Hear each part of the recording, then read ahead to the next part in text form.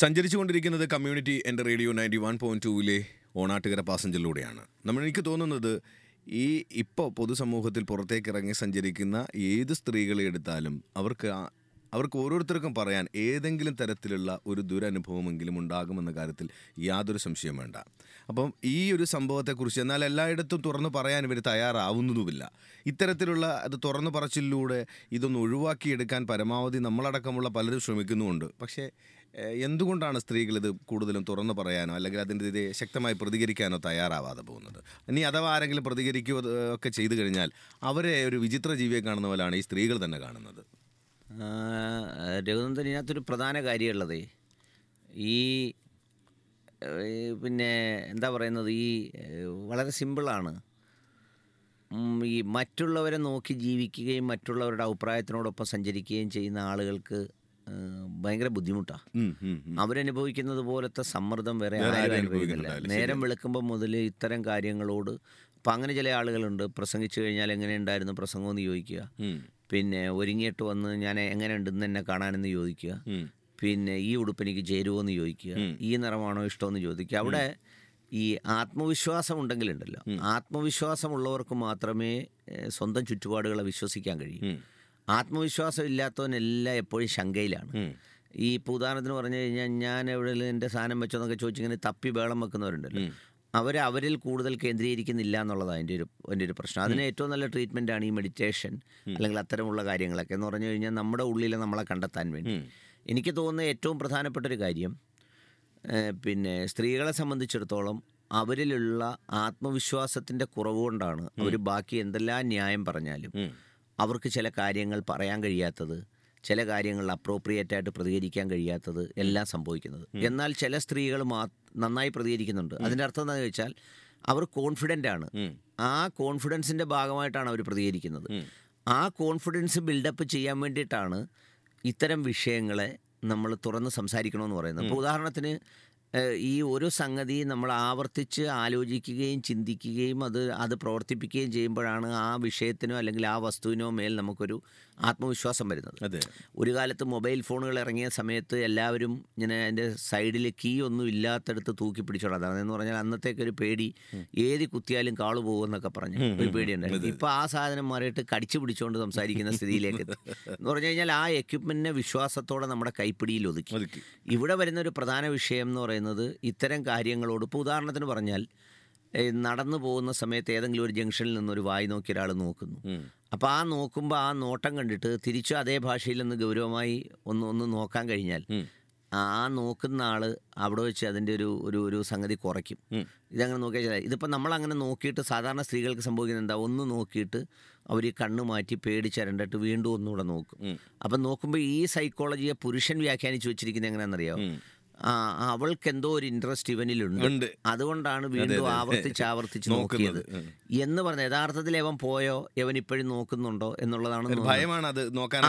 അതിന് പകരം അവിടെ നിന്ന് 2 മിനിറ്റ് അല്ലെ 1 മിനിറ്റ് അവനെ ഒന്ന് നോക്കിയാൽ, ആ നോക്കിയിട്ട് എന്താന്ന് ചോദിച്ചാൽ പിന്നെ അതുകൊണ്ട് അവസാനിക്കുന്നേ ഉള്ളൂ. അല്ലാത്ത മാനസിക രോഗമുള്ള വേറെ ഒരു ഇതുണ്ടാവും. അത്തരം മാനസികമാണ്. അതല്ലാതെ ഇപ്പോൾ ഇന്ത്യയിലാകെ അല്ലെങ്കിൽ ഇപ്പോൾ കേരളത്തിലോ ഒക്കെ നടന്നിട്ടുള്ളത് ചിലപ്പോൾ ഒരു 10-15 വർഷത്തിനിടയിൽ മനോരോഗികളുടെ വേട്ടയ്ക്കിടയായിട്ടുള്ളത്, ലൈക്ക് എന്താ പറയുക, ഭയങ്കരമായ റിവെഞ്ചിന് ഇടയായിട്ടുള്ള 1-2 സ്ത്രീകളാണ്. ബാക്കിയുള്ളവർക്കൊക്കെ അത് അവിടെ നിർത്താൻ കഴിയും. അത് അവിടെ നിർത്താൻ കഴിയണമെങ്കിൽ ഒന്നാമത്തെ കാര്യം ഈ പറഞ്ഞതുപോലെ ആത്മവിശ്വാസം ഉണ്ടാകണം. രണ്ടാമത്തെ കാര്യം എന്ന് പറഞ്ഞാൽ ഇപ്പം നിങ്ങൾ സംപ്രക്ഷേപണം ചെയ്യുന്ന പരിപാടിയിലെ പോലെ ഈ യാത്ര ചെയ്യുന്ന പെൺകുട്ടികൾക്ക് അവർക്കൊരു ഭയമുണ്ട്, ഇങ്ങനെയുള്ള ആളുകളെ എങ്ങനെയാണ് കൈകാര്യം ചെയ്യേണ്ടത് അല്ലെങ്കിൽ അവരോട് എങ്ങനെയാണ് പെരുമാറേണ്ടത്. അപ്പോൾ ആ ഞാനിടയ്ക്ക് ഇവിടെ കേൾക്കുന്നുണ്ടായിരുന്നു, കാലേ ചവിട്ടി. അപ്പോൾ എന്താ എനിക്ക് ചൊറിയുന്നെന്ന് നിങ്ങൾക്ക് തോന്നിയോ എന്ന് ചോദിച്ചു. അപ്പോൾ ചോദിച്ചപ്പോൾ അപ്പോൾ ഇതൊക്കെ കാലങ്ങ് വലിച്ചു. ഇത്തിരി കഴിഞ്ഞ് ഇങ്ങോട്ട് വീണ്ടും നീട്ടിയപ്പം ഹീലുള്ള ചെരുപ്പ് വെച്ച് ചവിട്ടി അങ്ങ് പിടിച്ചപ്പോൾ കാരണം ഇതിനകത്ത് ഇത്തരം മനോരോഗവുമായി നടക്കുന്നതിൽ എല്ലാവരും വൾണറബിളാന്ന് പറഞ്ഞുകൂടാ. നല്ല വിദ്യാഭ്യാസമുള്ളവരും ചിലപ്പോൾ നല്ല പശ്ചാത്തല സൗകര്യം ഉള്ളവരും എല്ലാം ഈ പറഞ്ഞതുപോലെ ഈ എതിർപ്പില്ലെങ്കിൽ, ഇപ്പം പലതിനെയും പേടിച്ചാണല്ലോ പലരും മനുഷ്യൻ പലതും ചെയ്യാത്തത്. അഭിമാനം, തിരിച്ചടി. അല്ലെങ്കിൽ ഇപ്പോൾ നമ്മളൊരു ചായക്കടയിൽ ചെന്നാൽ കടയിൽ നിൽക്കുന്നവനോട് ചോദിക്കത്തില്ലല്ലോ 2-3 അപ്പം എടുത്ത് വെച്ച് തിന്നോണ്ടിറങ്ങി അങ്ങ് പോകത്തില്ല. അപ്പോൾ ഇതിനൊന്നും ഭംഗം വരുന്നില്ല. ഇത് നിശബ്ദമായി സമ്മതിക്കുന്നു അവരൊരു പക്ഷേ എന്ന തോന്നലാണ്. ഇപ്പോൾ ഒരുപക്ഷെ ഇപ്പോൾ ഒരു യാത്രയിൽ പോകുമ്പോൾ ഒരാൾ വന്ന് എന്തെങ്കിലും ആട്ടോ അവൻ്റെ സോക്കേട് കഴിഞ്ഞിട്ട് പോട്ടെ, നമ്മളിനി വഴക്കിന് പോകണ്ട എന്ന് വിചാരിക്കുന്ന ഒരു മനോഭാവത്തോടെ ഇരിക്കും തോറും ഇത് വീണ്ടും വീണ്ടും ഇത് ആവേശകരമാണെന്നുള്ള രീതിയിൽ വീണ്ടും വീണ്ടും ഇതിലേക്ക് ആവർത്തിച്ചുകൊണ്ടേയിരിക്കും. അപ്പം അതുകൊണ്ട് ഇതിൽ അവരവർക്ക് സംഭവിച്ചിട്ടുള്ള ഇത്തരം കാര്യങ്ങൾ അതിൻ്റെ പിന്നെ അതിനോട് നിങ്ങൾ പ്രതികരിച്ച രീതി അല്ലെങ്കിൽ പ്രതികരിക്കാൻ കഴിയാതിരുന്നത് എന്തുകൊണ്ടാണ്? അന്ന് പ്രതികരിച്ചില്ലെങ്കിലും നിങ്ങൾക്ക് ഇപ്പോഴെന്താണ് തോന്നുന്നത്? എങ്ങനെയായിരുന്നു പ്രതികരിക്കേണ്ടിയിരുന്നത്? ഇത്തരം സംഭവങ്ങളെക്കുറിച്ച് ഇപ്പോൾ ഈ നമ്മളെ കേൾക്കുന്ന സ്ത്രീകളിൽ ഒരു യാത്ര ചെയ്യുന്നതിൽ 90%-നും അല്ലാതെ ജനറലി നോക്കിയാൽ ഒരു 60%-നും ഇത്തരം അനുഭവങ്ങൾ ഒരുപാട് ഉണ്ടായിട്ടുണ്ട്. അത് പല രീതിയിലുണ്ട്. ഇപ്പം ചിലരാണെങ്കിൽ കഴിഞ്ഞ കുറച്ച് ദിവസങ്ങൾക്ക് മുമ്പ് എന്നോട് പറഞ്ഞൊരു സംഭവം ഒരാൾ പറഞ്ഞത്, അവർ ബസ്സിലെ കണ്ടക്ടറുടെ കീഴിൽ കണ്ടക്ടറുടെ തൊട്ടടുത്തുള്ള സീറ്റിൽ നിൽക്കായിരുന്നു. കണ്ടക്ടർക്ക് 2 സീറ്റ് ഒഴിവ് വന്നപ്പോൾ കണ്ടക്ടറുടെ സീറ്റിലിരുന്നു, സേഫാണല്ലോ എന്ന് വിചാരിച്ചു. അപ്പോൾ പുള്ളിക്ക് ഈ അറ്റത്തിരുന്നുകൊണ്ട് അപ്പുറത്തെ സീറ്റിലിരിക്കുന്ന ഒരു കുട്ടിയെ പുന്നാരിക്കണം, എന്തോ ഒരാഗ്രഹമാണെന്ന് നോക്കിയാൽ. അപ്പം അതിന് പുള്ളി കൈ നീട്ടുന്നു, പുന്നാരിക്കുന്നു. അപ്പം ഒരാൾ കണ്ടാൽ അല്ലെങ്കിൽ ഒരാൾ നോക്കിയാൽ കൊച്ചിനെ കളിപ്പിക്കുക.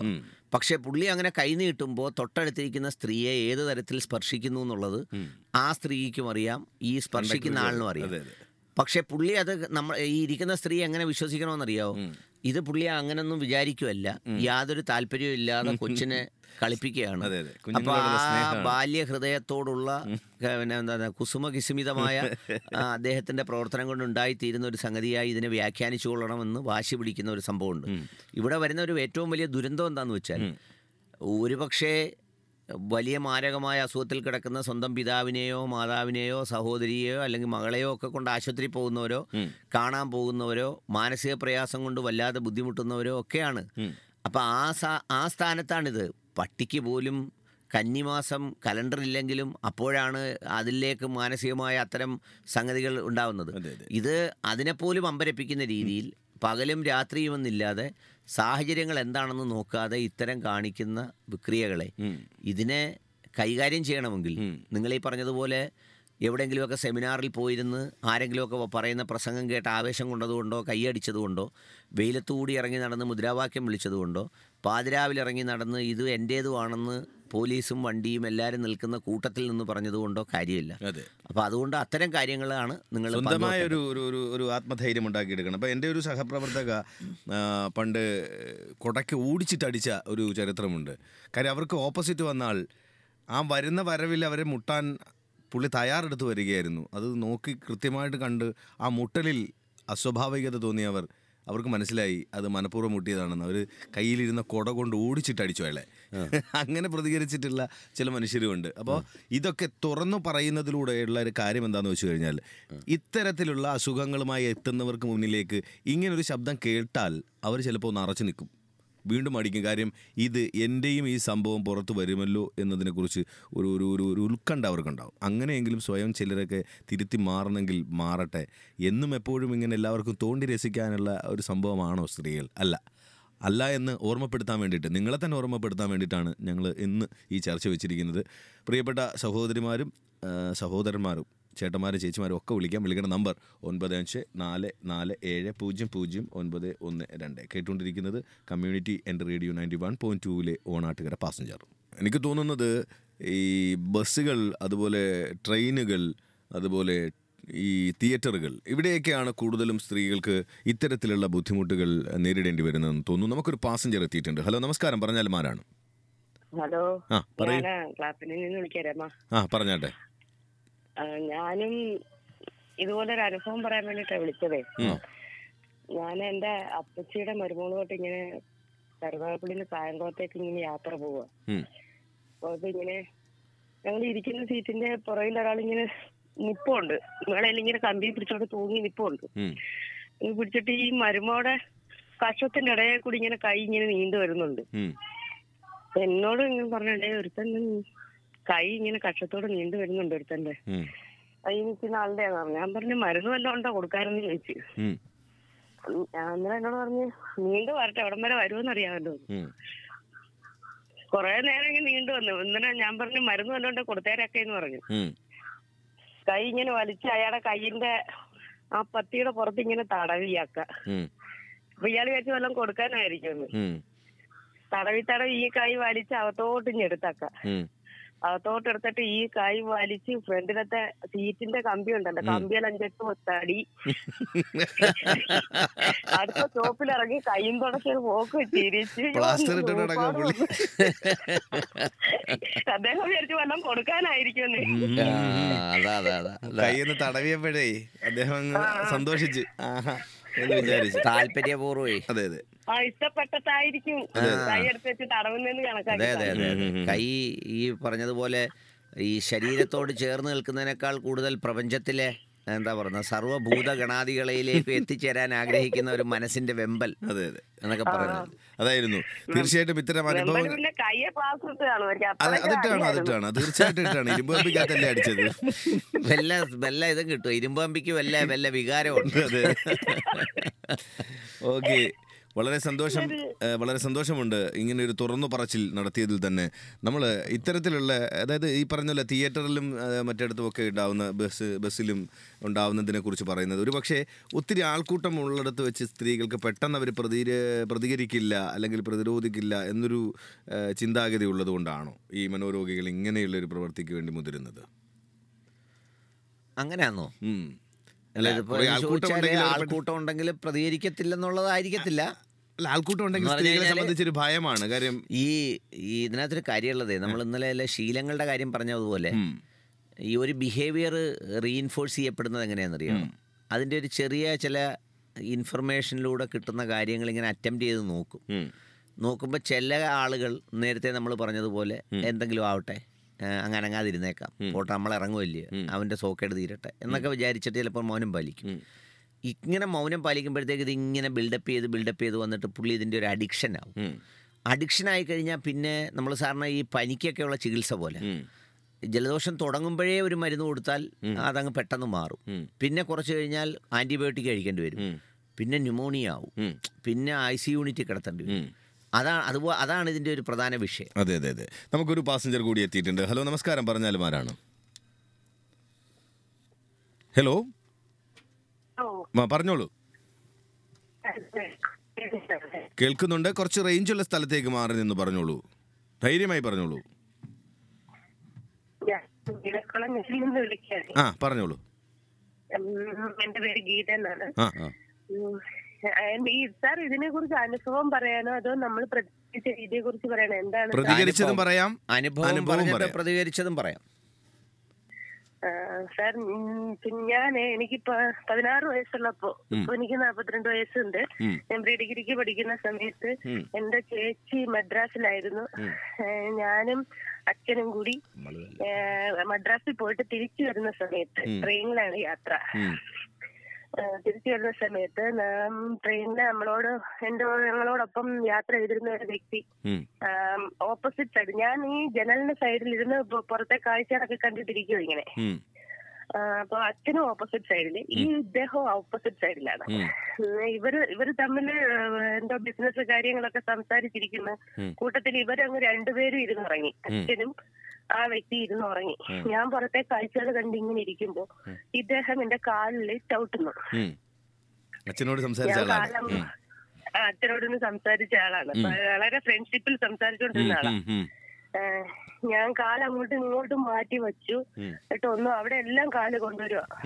എനിക്കൊന്നും പറയാൻ പറ്റത്തില്ല. അച്ഛൻ കേറി റേസായി പ്രശ്നമായാലോന്നൊരു പേടി.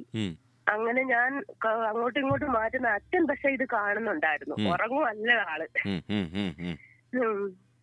പെട്ടെന്ന് അച്ഛൻ കണ്ണു പറഞ്ഞിട്ട് ചോദിച്ചു, തന്റെ കാലിന് വല്ല അസുഖം ഉണ്ടോന്ന് ചോദിച്ചു. എന്നിട്ട് എന്താ അങ്ങനെ ചോദിച്ചു? അല്ല, വല്ലതും ഉണ്ടെങ്കിൽ പറഞ്ഞാൽ മതി, എന്റെ കയ്യിൽ അതിനുള്ള മരുന്നുണ്ട്, അത് തരാം, അതുകൊണ്ടാ പറഞ്ഞത്.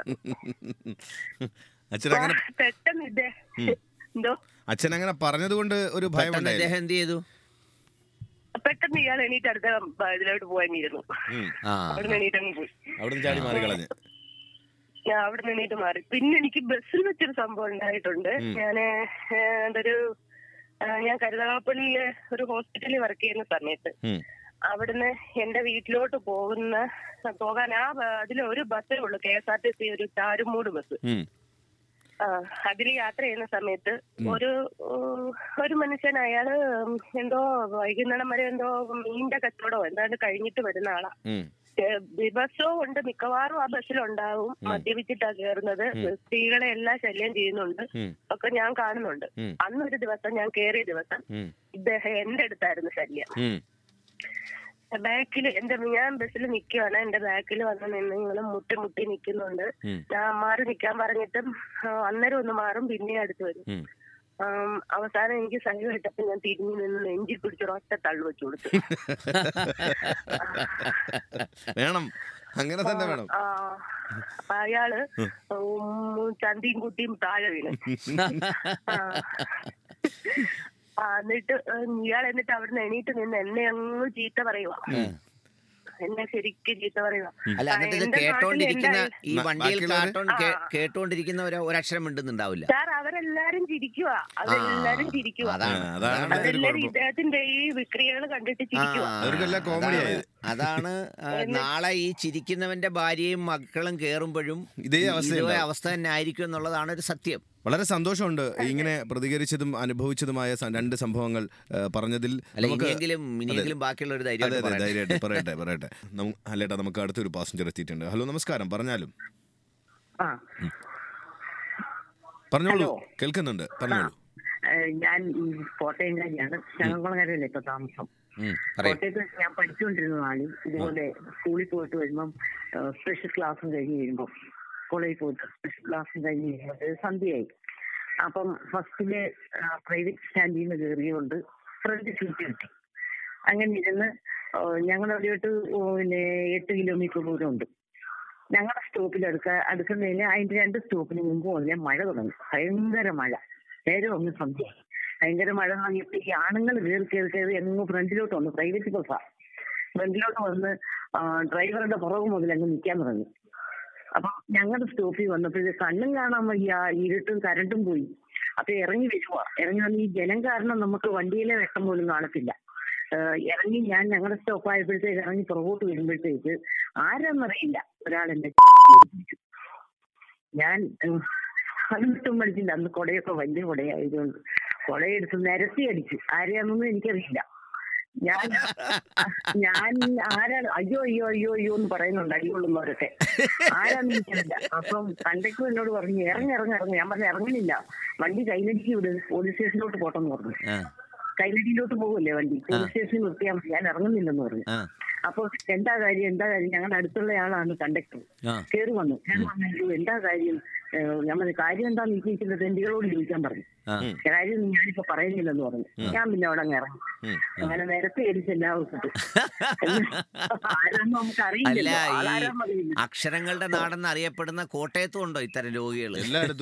കോട്ടയത്ത് ഭയങ്കര രോഗമാണ്. ഒരു ദിവസം സിനിമാ തിയേറ്ററിൽ പോയിരുന്നു. എന്റെ കൂടെ ഒരു കൊച്ചുകുട്ടി, എന്റെ കൂടെ ജോലി ചെയ്ത് അങ്ങോട്ട് പഠിക്കാൻ വന്നുകൊണ്ടിരുന്ന ഒരു കൊച്ചു, ഞാൻ ജോലി ചെയ്യുമ്പോൾ പഠിക്കാൻ വന്നുകൊണ്ടിരുന്ന ഒരു കൊച്ചു, ഞങ്ങൾ രണ്ടുപേരും കൂടെ സിനിമയ്ക്ക് പോയി. ആ കൊച്ചിന് ചങ്ങനാശ്ശേരി തിയേറ്ററിൽ മാറ്റിലേക്ക് പോയി. അതിന് ഭയങ്കര ഇഷ്ടമാണെന്ന് പറഞ്ഞുകൊണ്ട് കൊണ്ടുപോയതാ. പോയിട്ട് ഈ കൊച്ചിന് നിന്ന് കണ്ടമാനം ശല്യം ചെയ്യുക, ഒരുത്തം പുറകിരുന്നു. ഞാൻ പറഞ്ഞു നല്ലൊരു സിനിമയാ, കാണിക്കുന്നില്ല, എന്നാ ചെയ്യുന്നു എന്നും പറഞ്ഞുകൊണ്ട് പിന്നെ സെറ്റീപ്പിനെടുത്ത് അവനിട്ട് കുത്തുമായിരുന്നു. അങ്ങനെ ഹൈദർ ശല്യം എല്ലായിടത്തും കൊണ്ട് ശല്യം, ഒരിടത്തും തന്നെയല്ല. വളരെ സന്തോഷമുണ്ട് ഈ ചർച്ചയിൽ പങ്കുചേർന്നതിലും ഇങ്ങനെയുള്ള ഒരു അനുഭവം തുറന്നു പറഞ്ഞതിലും വളരെയധികം സന്തോഷമുണ്ട്. ഇതൊക്കെ മറ്റുള്ളവർക്കൊരു പ്രചോദനമാകണം, പലർക്കും ഒരു താക്കീതാവണം എന്നതാണ് ഏറ്റവും വലിയ കാര്യം. പിന്നെ നിങ്ങളെല്ലാവരും കൂടി പണ്ടെപ്പോഴും ഒരാളെ പ്രതിരോധിച്ച ഒരു സംഭവം ഉണ്ടായിട്ടുണ്ടെന്ന് കുഴയ്ക്കാൻ തീരുമാനിച്ചത്. അത് രസകരമാണ്. അതായത് അതെന്താന്ന് വെച്ച് കഴിഞ്ഞാൽ ഞങ്ങൾ ഇവിടുന്ന് കരുനാഗപ്പള്ളിയിൽ നിന്ന് ഒരു ബാച്ചായിട്ടാണ് കൊല്ലത്തേക്ക് പോകുന്നത്. പഠിക്കുന്നത് TK കോളേജിലാണെങ്കിലും നമ്മൾ ഞാൻ അക്കാലം മുതലേ തന്നെ ഭൗമശാസ്ത്രത്തിൽ വളരെ വിദഗ്ധനായതുകൊണ്ട് നമ്മൾ അത് സസ്പെൻസ് നിൽക്കട്ടെ. നമുക്കൊരു പാസഞ്ചർ ഉണ്ട്. ഹലോ, നമസ്കാരം, പറഞ്ഞാലൂ. നമസ്കാരം, എന്റെ പേര് ലീന. എന്തോ സാറേ, വലിയ സ്ഥാപനങ്ങളിൽ പോലും ആണുങ്ങളുടെ ശല്യം നമുക്ക്. സ്ഥാപനത്തിൽ ചെന്നാൽ നമ്മുടെ സാധനം എടുത്ത് കൈ കൊടുത്തെങ്കിലേ അവർ മേടിക്കത്തുള്ളൂ. അല്ലാതെ നമ്മൾ താഴെ വെച്ച് അവർക്ക് മേടിക്കാൻ ബുദ്ധിമുട്ടുള്ള ആണുങ്ങൾ, ആരും നമ്മുടെ പ്രായത്തെ പോലും ബഹുമാനിക്കാത്ത ആൾക്കാരെ ഇപ്പോഴത്തെ അല്ല. ഈ കൈ വെക്കുന്ന കയ്യിൽ നിന്ന് വാങ്ങുന്ന സമയത്ത് കയ്യിൽ മുട്ടി അങ്ങനെ ഞാൻ അങ്ങനെ ഒരാൾക്കൊരു സാധനം ഒരു ദിവസം ഞാൻ കൈ കൊടുത്തപ്പോൾ മേടിച്ചു, പിറ്റേന്നും അതേപോലെ സാധനം കൈ മേടിക്കത്തേ ഉള്ളൂ, താഴെ വെച്ചാൽ വേണം. ഞാൻ അന്നേരം ഒരു പിന്നു ഒരു കൈ വെച്ചിരുന്നിട്ട് ആ സാധനത്തിൽ കൊടുത്തതിന് പിന്നിനൊരു ഒത്തു കൊടുത്തു. അയ്യോ അയ്യോ എന്താ കൊടുത്തത്? ഞാൻ പറഞ്ഞു മേലാല് ഈ ഒരു പോക്കത്തരൊന്നും തന്നെ പറഞ്ഞു, കാണിച്ചോണ്ട് ഇവിടെ വരരുത്, വന്നാൽ പരിപാടി കിട്ടും. കാര്യം എനിക്ക് 40 വയസ്സുണ്ട്, പക്ഷെ കണ്ടാ പറയത്തില്ല എത്ര പറഞ്ഞവർക്ക് സാധനം മേടിപ്പല്ലേ ജോലി, പൈസ എത്ര, വീട് എവിടാ. അപ്പൊ നീ അതൊക്കെ തിരക്കുന്ന എന്തിനാ? നീ വന്ന് സാധനം മേടിച്ചിട്ട് പോണം. അതുകൊണ്ട് നമ്മൾ ഈ സ്ഥാനത്തേക്കുമ്പോ അവള് ഭയങ്കര ആയിക്കോട്ടെ അതാ പറയാ. ഒരു പിന്നൊക്കെ ഞാനങ്ങനെ പ്രതികരിക്കുന്ന കൂട്ടത്തിൽ എന്നെ എന്താന്ന് വെച്ചാൽ എന്താണെന്ന് വെച്ചാൽ അടിയും കൊടുത്തിട്ട് വരുന്ന സൈസാ. എന്നെ അറിയായിരിക്കും പറയണ്ട. എന്റെ പേര് ലീന, ഞാൻ വന്നില്ലേ സ്കൂളിൽ സുബിയുടെ അയലത്തുകാരെന്ന് പറഞ്ഞു. അങ്ങനെ തന്നെ വേണം സാറേ, കാര്യം ധൈര്യം വേണം. എന്താണെന്ന് വെച്ചാൽ എന്താണെന്ന് ചോദിക്കണം. വരുന്ന ചില ആൾക്കാർ വീട്ടിൽ വന്ന് ചേട്ടനുണ്ടോന്ന് ചോദിച്ചാൽ നമ്മള് വെളിയിൽ അല്ല കസേര വെച്ച് വെള്ളം എന്താ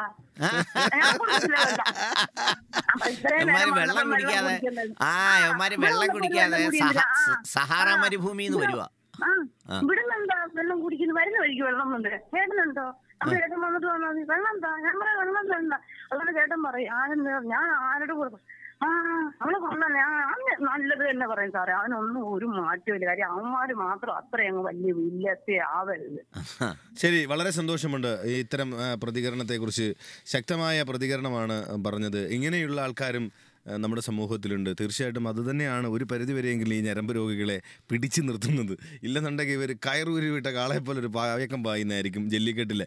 അപ്പോൾ നമുക്ക് അടുത്ത സ്റ്റോപ്പിലേക്ക് യാത്ര തുടരാം. വിളിക്കേണ്ട നമ്പർ 9544700091 അല്ലേട്ടാ. നമുക്കൊരു പാസഞ്ചർ എത്തിയിട്ടുണ്ട്. ഹലോ, നമസ്കാരം. പറഞ്ഞാലും ആരാണ്?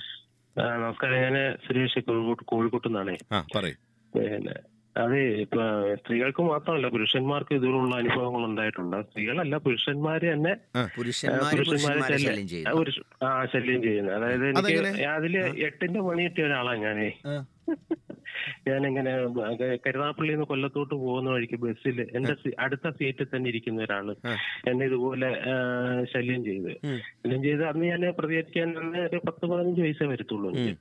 അത് എനിക്കാണെങ്കിൽ അങ്ങ് സഹിയിട്ട് ഞാൻ കൊല്ലത്തിറങ്ങണ്ട, ഞാൻ നീണ്ടാരെ ഇറങ്ങണമെന്ന് വിചാരിച്ചു. ഇയാളുടെ അത്രയ്ക്ക് ശല്യം കാരണം അവസാനം ഞാൻ അവിടെ നിന്ന് എണീക്കാൻ പോയപ്പോ ഇയാൾ എന്റെ കയ്യൊക്കെ പിടിച്ചിട്ട് പറഞ്ഞിരിക്കും, എവിടാ പോകുന്നത്? ഞാൻ പറയാം എന്റെ അടുത്ത് പോകാനാ. എങ്കിൽ നമുക്ക് കൊല്ലത്ത് ചെന്നിട്ട് ആരാധനയില് നല്ല പടം ഓടുന്നുണ്ട്, നമുക്ക് വേണമെങ്കിൽ അവിടെ പോയി പടമൊക്കെ കാണാം. ഞാൻ പറയില്ല, ഞാൻ പടമൊന്നും കാണുന്നില്ല, ഞാൻ അത്യാവശ്യം വീട്ടുകാരോടൊപ്പം പോയി പടം കാണില്ല, കൂട്ടുകാരോടൊപ്പം പോയി പടം കാണില്ല, നിങ്ങൾ എന്നെ കൊണ്ടുപോകേണ്ട കാര്യമില്ല. നിങ്ങൾ ഞാനുമായിട്ട് യാതൊരു ബന്ധമില്ലല്ലോ, പിന്നെന്തിനാ നിങ്ങളെ ആദ്യമായിട്ടല്ലേ ഞാൻ കാണുന്നത്, പിന്നെന്തിനാ നിങ്ങൾ എന്റെ കൂടെ എന്നെ വിളിക്കുന്ന പടം കാണാൻ? അത് കുഴപ്പമില്ല, ഞാൻ നമ്പർ തരാം, എന്റെ വീട്ടിലെ നമ്പർ തരാം, ഒരു ദിവസം വിളിച്ചിട്ട് വീട്ടിലോട്ട് വരാം. ഞാൻ പറഞ്ഞു ആയിക്കോട്ടെ. ഞാൻ അപ്പുറത്ത് ഇറങ്ങുവാണെന്നും പറഞ്ഞ് ഞാൻ കാവനാട് ജംഗ്ഷനിൽ ഇറങ്ങിയിട്ട് അവിടുന്ന് പ്രൈവറ്റ് ബസ്സിന് മയ്യനാട്ട് പോയി. അങ്ങനെ 8ന്റെ പണി. അതായത് നമ്മുടെ കൂടെ അനുഭവം ഒന്ന് അറിയണേ, അതിനുവേണ്ടി ഞാൻ വിളിച്ചതാണ്. എന്ത് ചെയ്യും? ശരിയാണ്, മനസ്സിലായി. ഇതൊരു വല്ലാത്തൊരു അനുഭവം തന്നെയാണ് കേട്ടോ സുരേഷ്. എന്ത് തന്നെയായാലും താങ്കള് പറഞ്ഞത് ഇത്തരത്തിലുള്ള അനുഭവങ്ങൾ ഈ പുരുഷന്മാർ നേരിടുന്നുണ്ട് എന്ന് ഓർക്കുമ്പോഴേ ഇതിന്റെ ഒരു അവസ്ഥയെന്ന് ആലോചിച്ച് നോക്കി. പിന്നെ എത്ര ഭീകരമായ അവസ്ഥയാണ്. അപ്പോൾ ഇങ്ങനെയൊക്കെയുള്ള ഒരുപാട് പ്രശ്നങ്ങൾ നമ്മുടെ ചുറ്റുപാടുകൾ ഞങ്ങൾ പഠിക്കുന്ന സമയത്തെ അത് പറയാൻ സമ്മതിക്കൂല. അടുത്ത പാസഞ്ചർ ഉണ്ട്. ഹലോ, നമസ്കാരം. പറഞ്ഞാലും ആരാണ്? നമസ്കാരം. ഞാൻ മൈനാഗപ്പള്ളിയിൽ നിന്ന് രാജലക്ഷ്മിയാണ് വിളിക്കുന്നത്. പറയൂ. ഞാന് ഒരു തവണ ഓച്ചിറ വൃശ്ചികോത്സവത്തിൽ പങ്കെടുക്കാനായിട്ട് പോയപ്പോ ഞാനും എന്റെ ഹസ്ബൻഡും മോനും ഉണ്ട്. ഞങ്ങൾ 3 പേരൂടെ നടന്നിങ്ങനെ പോവാണ്. അപ്പൊ എന്റെ വലത് സൈഡിൽ കൂടെ ഒരാൾ ഓപ്പോസിറ്റ് സൈഡിൽ നടന്നു വരിക. പെട്ടെന്ന് അയാള് എന്റെ അടുത്തെത്തിയപ്പോ എന്റെ തൊടയില് ഒരു ഞോണ്ട്. അപ്പൊ ആദ്യം ഞാൻ അനങ്ങിയില്ല. വീണ്ടും ഒരു ചവിടോട് മുന്നോട്ട് ഞാൻ വീണ്ടും ഒന്ന് ഞോണ്ടി. അപ്പൊ ഞാൻ പെട്ടെന്ന് തിരിഞ്ഞ് അവന്റെ നേരെ ഞാൻ വിരലിയുണ്ട്. ഞാൻ നിനക്ക് എന്താണ് മര്യാദയ്ക്ക് നടക്കാൻ വയ്യേ? നീ കൈ അടങ്ങിയിരിക്കുന്നില്ലടാ എന്ന് ചോദിച്ചു. ഞാൻ ദേഷ്യപ്പെട്ടപ്പോഴത്തേക്ക് അവിടെ ആളുകളെല്ലാം കൂടെ ഇവർ പെട്ടെന്ന് മുന്നോട്ട് വാങ്ങുന്നു. ഓക്കെ, അപ്പൊ അവര് അടുത്തൂടെ വന്നാലും കൂടെ ഇവര് ചുറ്റും അവനെ വിടാത്ത പോലെ. ഇവിടത്തേക്ക് എന്റെ ഹസ്ബൻഡ് ഒന്ന് പേടിയായി. പുള്ളിക്കാരനോട് പറഞ്ഞ് നീ പോരാ, നീ കൂടുതൽ പറയണ്ടെന്ന് ഞാൻ പ്രതികരിക്കുന്ന ആളാണ്. പുള്ളിക്കാരൻ പെട്ടെന്ന് തന്നെ പിടിച്ചു പോട്ടെ. അപ്പോഴത്തേക്ക് അവിടെ നിന്നെല്ലാം കൂടി ഇവനെ വിടാത്ത രീതിയിൽ. അപ്പൊ ഇവന് ഇല്ല ഇനി ഞാൻ ചെയ്യത്തില്ല പറഞ്ഞിട്ട് പെട്ടെന്ന് ഇവൻ മുന്നോട്ട്. അപ്പൊ ഞാൻ പറഞ്ഞു ഇനി ആവർത്തിക്കരുത്, നിന്റെ പുറകെയാണ് ഞങ്ങളും വരുന്നുണ്ടെന്ന് പറഞ്ഞിട്ട് അങ്ങനെ ഞങ്ങൾ അവിടെ നിന്ന് പെട്ടെന്ന് പോരേണ്ട ഒരു അവസ്ഥയുണ്ട്. അത് പറയാൻ വിളിച്ചതാണ്. ഓ, തീർച്ചയായിട്ടും അങ്ങനെ തന്നെ പ്രതികരിക്കണം. അങ്ങനെയുള്ള പ്രതികരണം ഉള്ളപ്പോഴാണ് ഇവന്മാരെ കുറച്ചെങ്കിലും ഒക്കെ നമുക്ക് ഒന്ന് പിടിച്ചു നിർത്താൻ സാധിക്കുന്നത്. ഇല്ലെങ്കിൽ ഈ പറഞ്ഞ പോലെ ഒരു രക്ഷയില്ലെന്നേ.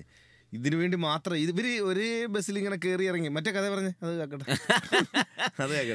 അങ്ങനെ ഇപ്പൊ ഇവിടുന്ന് ഞങ്ങൾ പോകുന്നെങ്കിലും TKM പഠിക്കുന്നതെങ്കിലും പ്രവർത്തന മേഖല SM കോളേജാണ്. സുഹൃത്തുക്കളെല്ലാം അവിടെ ഉള്ളത്. TKM കോളേജിൽ അന്ന് ഷിഫ്റ്റ് പോലെ 8 മണിക്ക് തുടങ്ങും. അപ്പൊ 8 മണിക്കൊക്കെ നമ്മളിങ്ങനെ ക്ലാസ്സിൽ കയറുന്നു. അപ്പൊ അതുകൊണ്ട് നേരെ SM കോളേജിൽ പോകും. അവിടെ ആകുമ്പോൾ 10 മണിക്കേ ഉള്ളൂ. അപ്പൊ അങ്ങനെ പോകുന്ന വഴിക്ക് ഒരു ചേട്ടൻ ഇതുപോലെ നിരന്തരം ശല്യം ചെയ്യും പുറകെ നിന്ന്. ഇത് പ്രധാനമായിട്ടും ഈ അകാലത്തിൽ ആളുകൾക്ക് ഇതൊരു രോഗം. ഈ ചെറുപ്പക്കാരുടെ ഇത്തരം കുറവാ. ഇപ്പോഴേ എനിക്ക് അറിഞ്ഞുകൂടാ ട്രെൻഡ്, മാർക്കറ്റ് ട്രെൻഡ് എങ്ങനെയാന്ന്. അന്ന് കുറവാ, പുതിയ പിള്ളേരിലുണ്ട്. അപ്പം ഞങ്ങൾ എന്ത് ചെയ്യുന്നു വെച്ച് കഴിഞ്ഞാൽ ഞങ്ങൾ ഇവിടുന്ന് അങ്ങോട്ട് പോകുന്ന സമയത്ത് പ്ലാൻ ചെയ്ത് പോയിട്ട് പുള്ളിക്ക് ഇത്തരം സംഗതികൾ ചെയ്യണമെങ്കിൽ ഒരു മറ വേണമല്ലോ.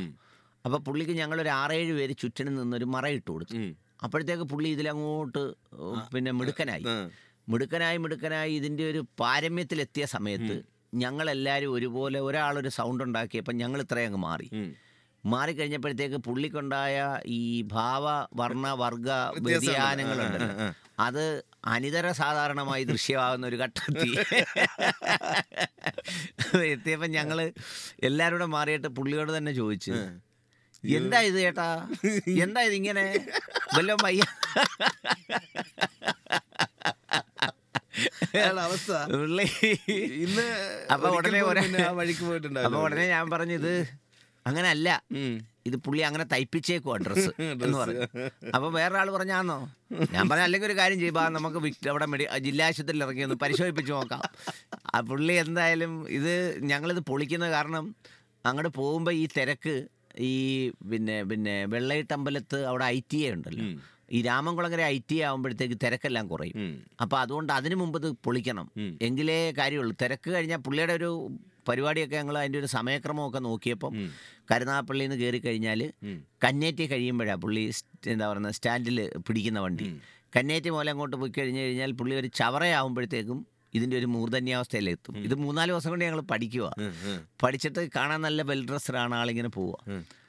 അപ്പോൾ രാമൻകുളങ്ങര കഴിഞ്ഞപ്പോഴത്തേക്ക് ഇതുപോലെ ഞങ്ങൾ പറഞ്ഞു എന്നാൽ പിന്നെ ഇച്ചിരി സ്ഥലവും കൂടെ അല്ലേ ഉള്ളൂ. കണ്ടക്ടറോട് പറഞ്ഞ് നേരെ അങ്ങോട്ടങ്ങ് വിട്, ഈ അവസ്ഥയിൽ പുള്ളിക്ക് ഇത് താങ്ങാനൊക്കെ തരും, പക്ഷേ വല്ല ഹൃദ്രോഗവും വല്ലതും വരും. അപ്പോൾ അതുകൊണ്ട് നേരെ വിടാൻ പറഞ്ഞു. അല്ല, പുള്ളി എന്തായാലും ചാടി ഇറങ്ങി വണ്ടിക്കകത്ത് പോയി. പിന്നെ പുള്ളിയെ ഈ ഞങ്ങളുടെ കോഴ്സ് തീരുന്നത് വരെ ഞങ്ങൾ കണ്ടിട്ടേ.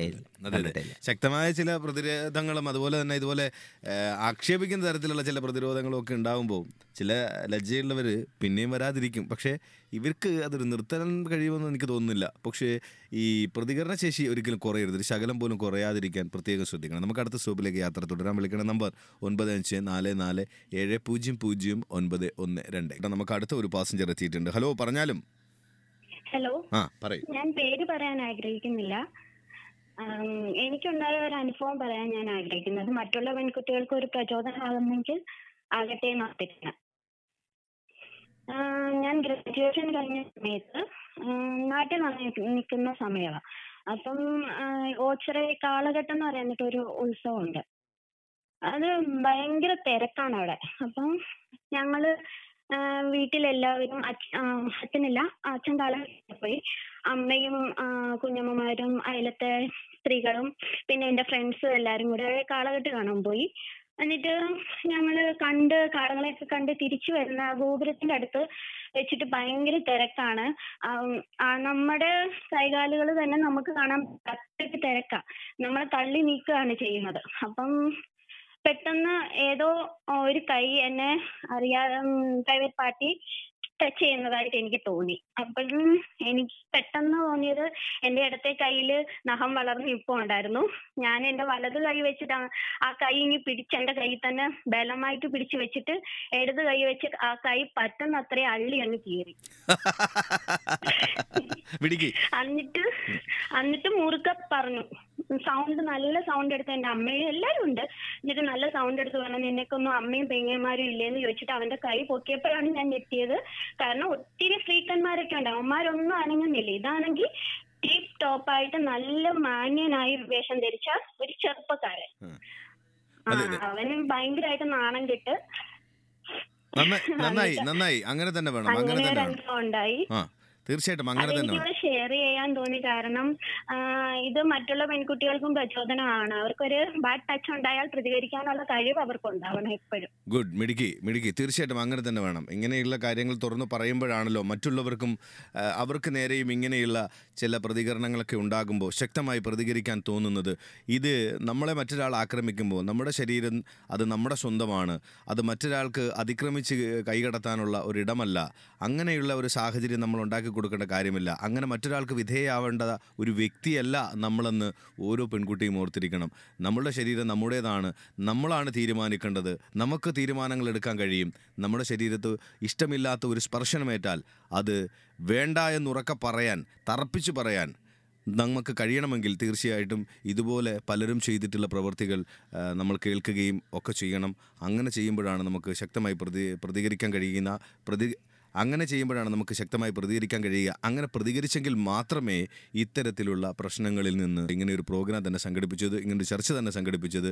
അല്ലേട്ടാ, നമുക്കൊരു പാസഞ്ചർ എത്തിയിട്ടുണ്ട്. പറഞ്ഞോളൂ, ആരാണ്? എന്റെ പേര് ആശ, ഞാൻ മണ്ഡലത്തുനിന്ന് വിളിക്കുന്നു. ഞാൻ ഒരു സ്കൂൾ വിട്ട് വരുമായിരുന്നു. അപ്പം ബസ്സിൽ ആ ടൈം ആയതുകൊണ്ട് നല്ല തിരക്കുണ്ടായിരുന്നു.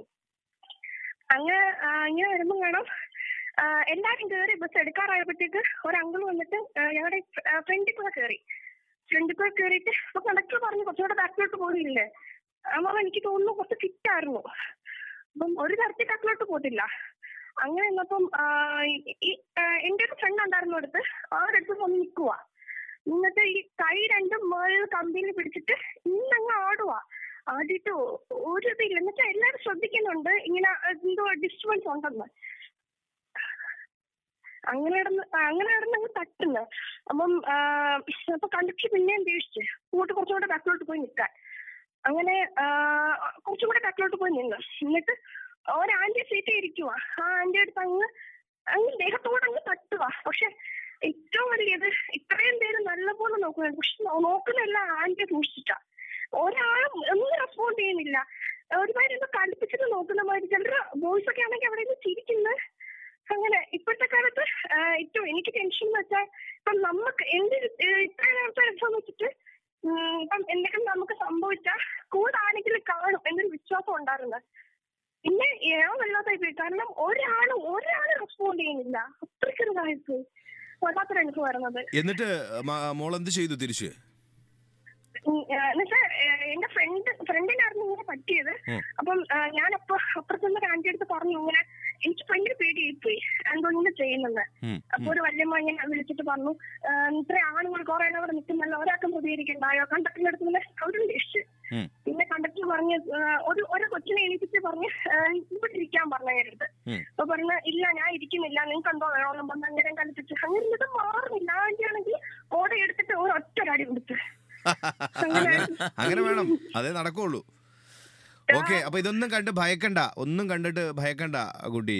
ഇത്തരം കാര്യങ്ങളൊക്കെ വരുമ്പോൾ നല്ല മനോധൈര്യത്തോടെ പെരുമാറാനും സമചിത്തതയോടെ പെരുമാറാനും മോള് തയ്യാറാവണം. ഒന്നിനെ കണ്ട് ഭയക്കേണ്ട കാര്യമില്ല. മാറി നിൽക്കാൻ കർശനമായിട്ട് പറയാനുള്ള ഒരു തൻ്റെ ഇടം ഉണ്ടാക്കിയെടുക്കണം കേട്ടോ. ഓക്കെ, വളരെ സന്തോഷം. ഈ കുട്ടികളാകുമ്പോൾ അവർ വല്ലാതെ ഭയചകിതരായി പോകാറുണ്ട്. അവർക്ക് എങ്ങനെ പ്രതികരിക്കണമെന്നറിയില്ല. ഒരു കുട്ടി പറഞ്ഞിട്ടില്ലേ, അതുവരെ ബോയ്സ് ഒക്കെ ഒപ്പം ഉണ്ടായിരുന്നു. അപ്പോൾ അവരെങ്കിലും പ്രതികരിക്കുമെന്നൊരു പ്രതീക്ഷയുണ്ടായിരുന്നു. അപ്പം മനസ്സിലായി, ഇത്രേ ഒരു പ്രശ്നം ഉണ്ടായാൽ ആരും ഉണ്ടാവില്ല, അവരവർക്ക് തന്നെ ഉണ്ടാവുള്ളൂ. അവിടെയാണ് ഈ കേൾക്കുന്ന ആളുകൾ ഇത് കാണുമ്പോൾ. നമുക്ക് അടുത്ത ഒരു പാസഞ്ചർ എത്തിയിട്ടുണ്ട്. ഹലോ, നമസ്കാരം, പറഞ്ഞോളൂ. ഹലോ, പറയൂ, കേൾക്കുന്നുണ്ട്. Good morning sir. എന്റെ പേര് ദേവി, ഞാൻ കരുനാപ്പള്ളിയിൽ നിന്ന് വിളിക്കുകയാണേ. കുറെ വർഷങ്ങൾക്ക് മുമ്പ് ബസ്സിൽ വെച്ചുണ്ടായ ഒരു അനുഭവം പറയാനാണ് വിളിച്ചത്. ഞാൻ കരുനാഗപ്പള്ളിയിൽ നിന്ന് പരീക്ഷ കഴിഞ്ഞിട്ട് വരുവായിരുന്നു. അപ്പം സന്ധ്യ സമയമായി. കരുനാഗപ്പള്ളിയിൽ നിന്ന് ഒരു പ്രൈവറ്റ് ബസ്സിൽ കയറി. ഭയങ്കര തിരക്ക്. അത് ഒറ്റക്കാലിൽ നിന്ന് പോകുക. അപ്പൊ ഞാൻ പിറകിൽ നിന്ന് എന്തോ ഇങ്ങനെ കുത്തുന്നത് ഉണക്ക് തോന്നി. ആദ്യം കരുതി പിള്ളേരൊക്കെ നിൽക്കുന്നതിന്റെ കുട വല്ലതും കൊള്ളുമായിരിക്കുന്നു. ഇത്തിരി കഴിഞ്ഞപ്പം വീണ്ടും എന്തോ ഒന്നിങ്ങനെ വല്ലാണ്ടിങ്ങനെ നമുക്കിങ്ങനെ ദേഹത്തോട്ടൊന്ന് തട്ടുന്നു. അപ്പൊ ഞാൻ തിരിഞ്ഞു നോക്കിയപ്പോൾ ബസ്സിലെ കണ്ടക്ടർ ഇങ്ങനെ തൊട്ട് പുറകെ നിൽക്കുക. അപ്പൊ അയാൾ എന്റെ മുഖത്തോട്ട് ഇങ്ങനെ തിരിച്ച് കാണിച്ചിട്ട് നിന്നു. അപ്പൊ ഞാൻ വീണ്ടും അങ്ങ് തിരിഞ്ഞു നിന്നു. അപ്പൊ വീണ്ടും ഇതേപോണക്ക് എന്തോ എന്നെ ഇങ്ങനെ കുത്തുന്നു. ഞാൻ കൈ വെച്ച് തട്ടി നോക്കിയപ്പോ എന്തോ ചൂടുള്ള എന്തോ ഇങ്ങനെ വന്ന് തട്ടുന്നു ഉണക്ക്. അപ്പം ആദ്യം ഞാനങ്ങനെ ഞെട്ടിപ്പോയെങ്കിലും അങ്ങനെ അങ്ങ് വിട്ടാൽ പറ്റത്തില്ലല്ലോ. അപ്പൊ ബാഗിന്റെ ഫ്രണ്ടിലെ തുറന്നെങ്കിൽ കോമ്പസ് ഇട്ടിട്ടുണ്ടായിരുന്നു. അതെടുത്തിട്ട് ഒരു കുത്ത് വെച്ചു കൊടുത്ത്. പിന്നെ അയാൾ എങ്ങോട്ട് പോയായിരുന്നു, പിന്നെ എന്തുവാന്നൊന്നും ടിക്കറ്റ് എടുക്കാനും വന്നില്ല, ഒന്നിനും വന്നില്ല. എന്ത് ചെയ്യും? കഷ്ടം. ആ മനുഷ്യന്റെ ജീവിതത്തിൽ സംഭവിച്ചു പോയാൽ ഇനി ആ പുള്ളി എന്തെല്ലാം ചികിത്സ നടത്തിയോ എന്തായി കാണുമോ? എന്തായാലും ഇങ്ങനെയുള്ള പ്രതികരണമൊക്കെ തീർച്ചയായിട്ടും അതങ്ങനെ വേണം. അല്ല ഈ പെൺകുട്ടികളൊക്കെ എന്ന് പറയുമ്പോൾ പൊതുവെ എല്ലാവർക്കും ആണെങ്കിൽ ഒരു പേടി പോണക്കോ ബാക്കിയുള്ളവരെ കാണുമ്പോൾ എന്തെങ്കിലും പറയുമോ എന്നുള്ള ഒരു എന്തോ ചമ്മലം കൊണ്ടായിരിക്കും. പക്ഷെ എനിക്കാണെങ്കിൽ ബാക്കിയുള്ളവരെ ചിലർ ചെയ്യുന്ന കാണുമ്പോഴാണെങ്കിൽ എനിക്ക് പെട്ടെന്ന് ദേഷ്യമാണോ പെരുവരലിന് വല്ലാത്തൊരു അനുഭവം അന്നേരം. തീർച്ചയായിട്ടും അങ്ങനെ തന്നെ വേണം. അത് ആ ഒരു ധൈര്യം കളയണ്ട, ധൈര്യമായിട്ട് അങ്ങനെ തന്നെ വെച്ചോളൂ. അത് ഒരുപാട് പേരോട് പറഞ്ഞു കൊടുക്കുകയും വേണം കേട്ടോ. മക്കളോടായാലും അയൽക്കാരോടായാലും ആരോടായാലും പറഞ്ഞു കൊടുക്കുകയും വേണം. ഇങ്ങനെയുള്ള കാര്യങ്ങൾ സാഹചര്യങ്ങളിലൊക്കെ ഇതുപോലെ ശക്തമായി പ്രതികരിക്കാൻ തന്നെ പറഞ്ഞു കൊടുക്കണം കേട്ടോ. വളരെ സന്തോഷമുണ്ട് ചർച്ചയിൽ പങ്കുചേർന്നതിൽ, അഭിപ്രായം രേഖപ്പെടുത്തിയതിലും. നമുക്ക് അടുത്ത സ്റ്റോപ്പിലേക്ക് യാത്ര തുടരാമെന്ന് തോന്നുന്നു. കാര്യം ഇന്നും നമുക്ക് ഒരുപാട് പേരെങ്കിലും വിളിച്ചുകൊണ്ടിരിക്കുന്നുണ്ട്. അവരുടെ അനുഭവങ്ങൾ പറഞ്ഞുകൊണ്ടിരിക്കുകയാണ്. പക്ഷേ ഇത് ഈ വിളിച്ചിട്ട് ഇന്നിപ്പോൾ പറഞ്ഞിട്ട് ഇന്നത്തെ സമയം കൊണ്ട് പറയാൻ പറ്റിയില്ലെന്ന് കരുതിയിട്ട് ആരും ടെൻഷൻ അടിക്കേണ്ട കാര്യമില്ല. നമ്മുടെ നാളെ പറയാമെന്നല്ല, നമ്മുടെ ജാക്കി ദ ബാഡ് ഹീറോ എന്ന് പറഞ്ഞ പ്രോഗ്രാമിലേക്കായിട്ടും വിളിച്ചിട്ട് നിങ്ങളുടെ ഇതുപോലെയുള്ള അഭിപ്രായങ്ങൾ, അനുഭവങ്ങൾ തീർച്ചയായിട്ടും പറയാം. എല്ലാവരും അതിലേക്ക് വിളിക്കണം. അതിൻ്റെ എല്ലാ സമയങ്ങളും കൃത്യമായിട്ട് ഏത് സമയത്ത് വിളിച്ചാലും വില്ലിംഗ് ആണ്. നിങ്ങൾ പറയുന്ന അനുഭവങ്ങൾ റെക്കോർഡ് ചെയ്യപ്പെടുകയും അത് പ്രക്ഷേപണം ചെയ്യപ്പെടുകയും ചെയ്യുന്നതായിരിക്കും. നിങ്ങൾ പേരൊന്നും പറയണമെന്നൊന്നുമില്ല. ഇതുപോലെയുള്ള അനുഭവങ്ങളുണ്ടെങ്കിൽ അതിനു വേണ്ടിയിട്ടാണ്, അങ്ങനെ നിങ്ങൾക്ക് തുറന്നു പറയാനൊരു വേദിയായിട്ടാണ് അങ്ങനെ ഒരു പ്രോഗ്രാം തന്നെ നമ്മൾ ഡിസൈൻ ചെയ്തത്.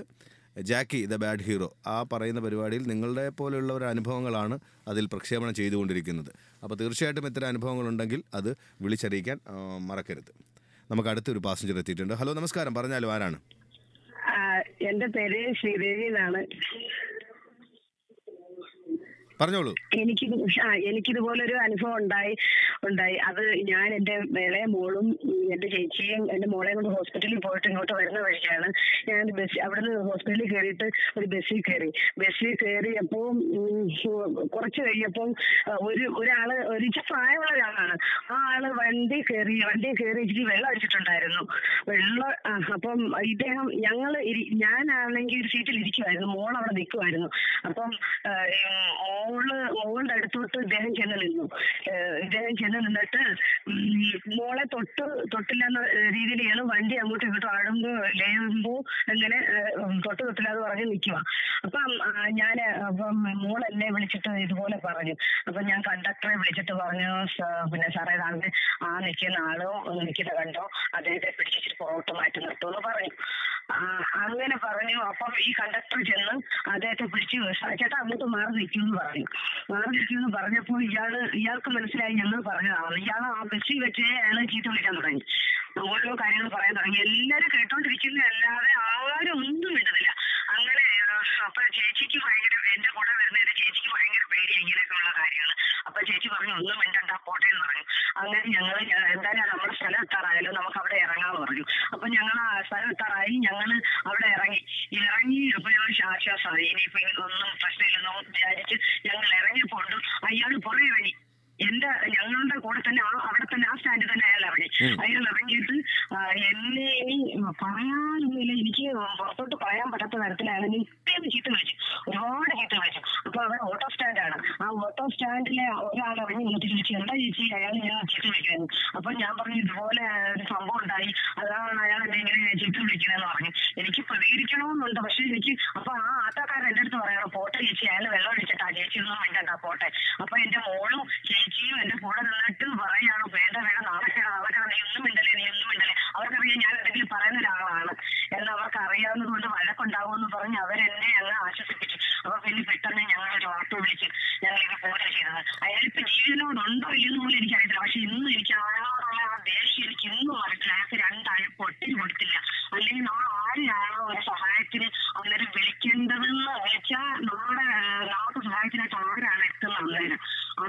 അതെ അതെ, തീർച്ചയായിട്ടും. അപ്പൊ എനിക്ക് തോന്നുന്നത് ചേച്ചി ഒരെണ്ണമെങ്കിലും കൊടുത്തിട്ട് പോരണ്ടായിരുന്നു.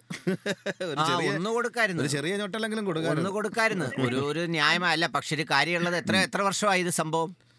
ഇപ്പൊ ഒരു 3-4 വർഷം.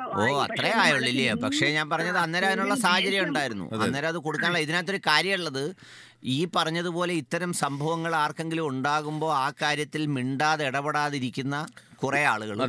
അതുകൂടാതെ ഈ വെള്ളം അടിച്ചിട്ടുണ്ടെങ്കിൽ വേറെ വെള്ളം അടിക്കുന്നവർക്കൊരു സഹതാപമുണ്ട്, സെന്റിമെന്റ്സ് ഉണ്ട്. ഞാൻ അടിച്ചിട്ടല്ലയോ പോട്ടെ എന്ന് പറയുന്ന ഒരു രീതി. അതെ. നമുക്ക് അടുത്തൊരു പാസഞ്ചർ എത്തിയിട്ടുണ്ട്. ഹലോ, പറഞ്ഞാലും ആരാണ്? ഹലോ, ചെറിയ കവിതയാ. പറയൂ.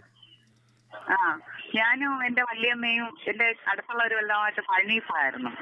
ഇപ്പൊ ഈ കഴിഞ്ഞ വർഷം പഴനീപ്പൊക്കെ ഇടയ്ക്ക് വെച്ച് പാലക്കാട് വെച്ച് ഒരു പെണ്ണും ഒരാളും കൂടെ കയറി.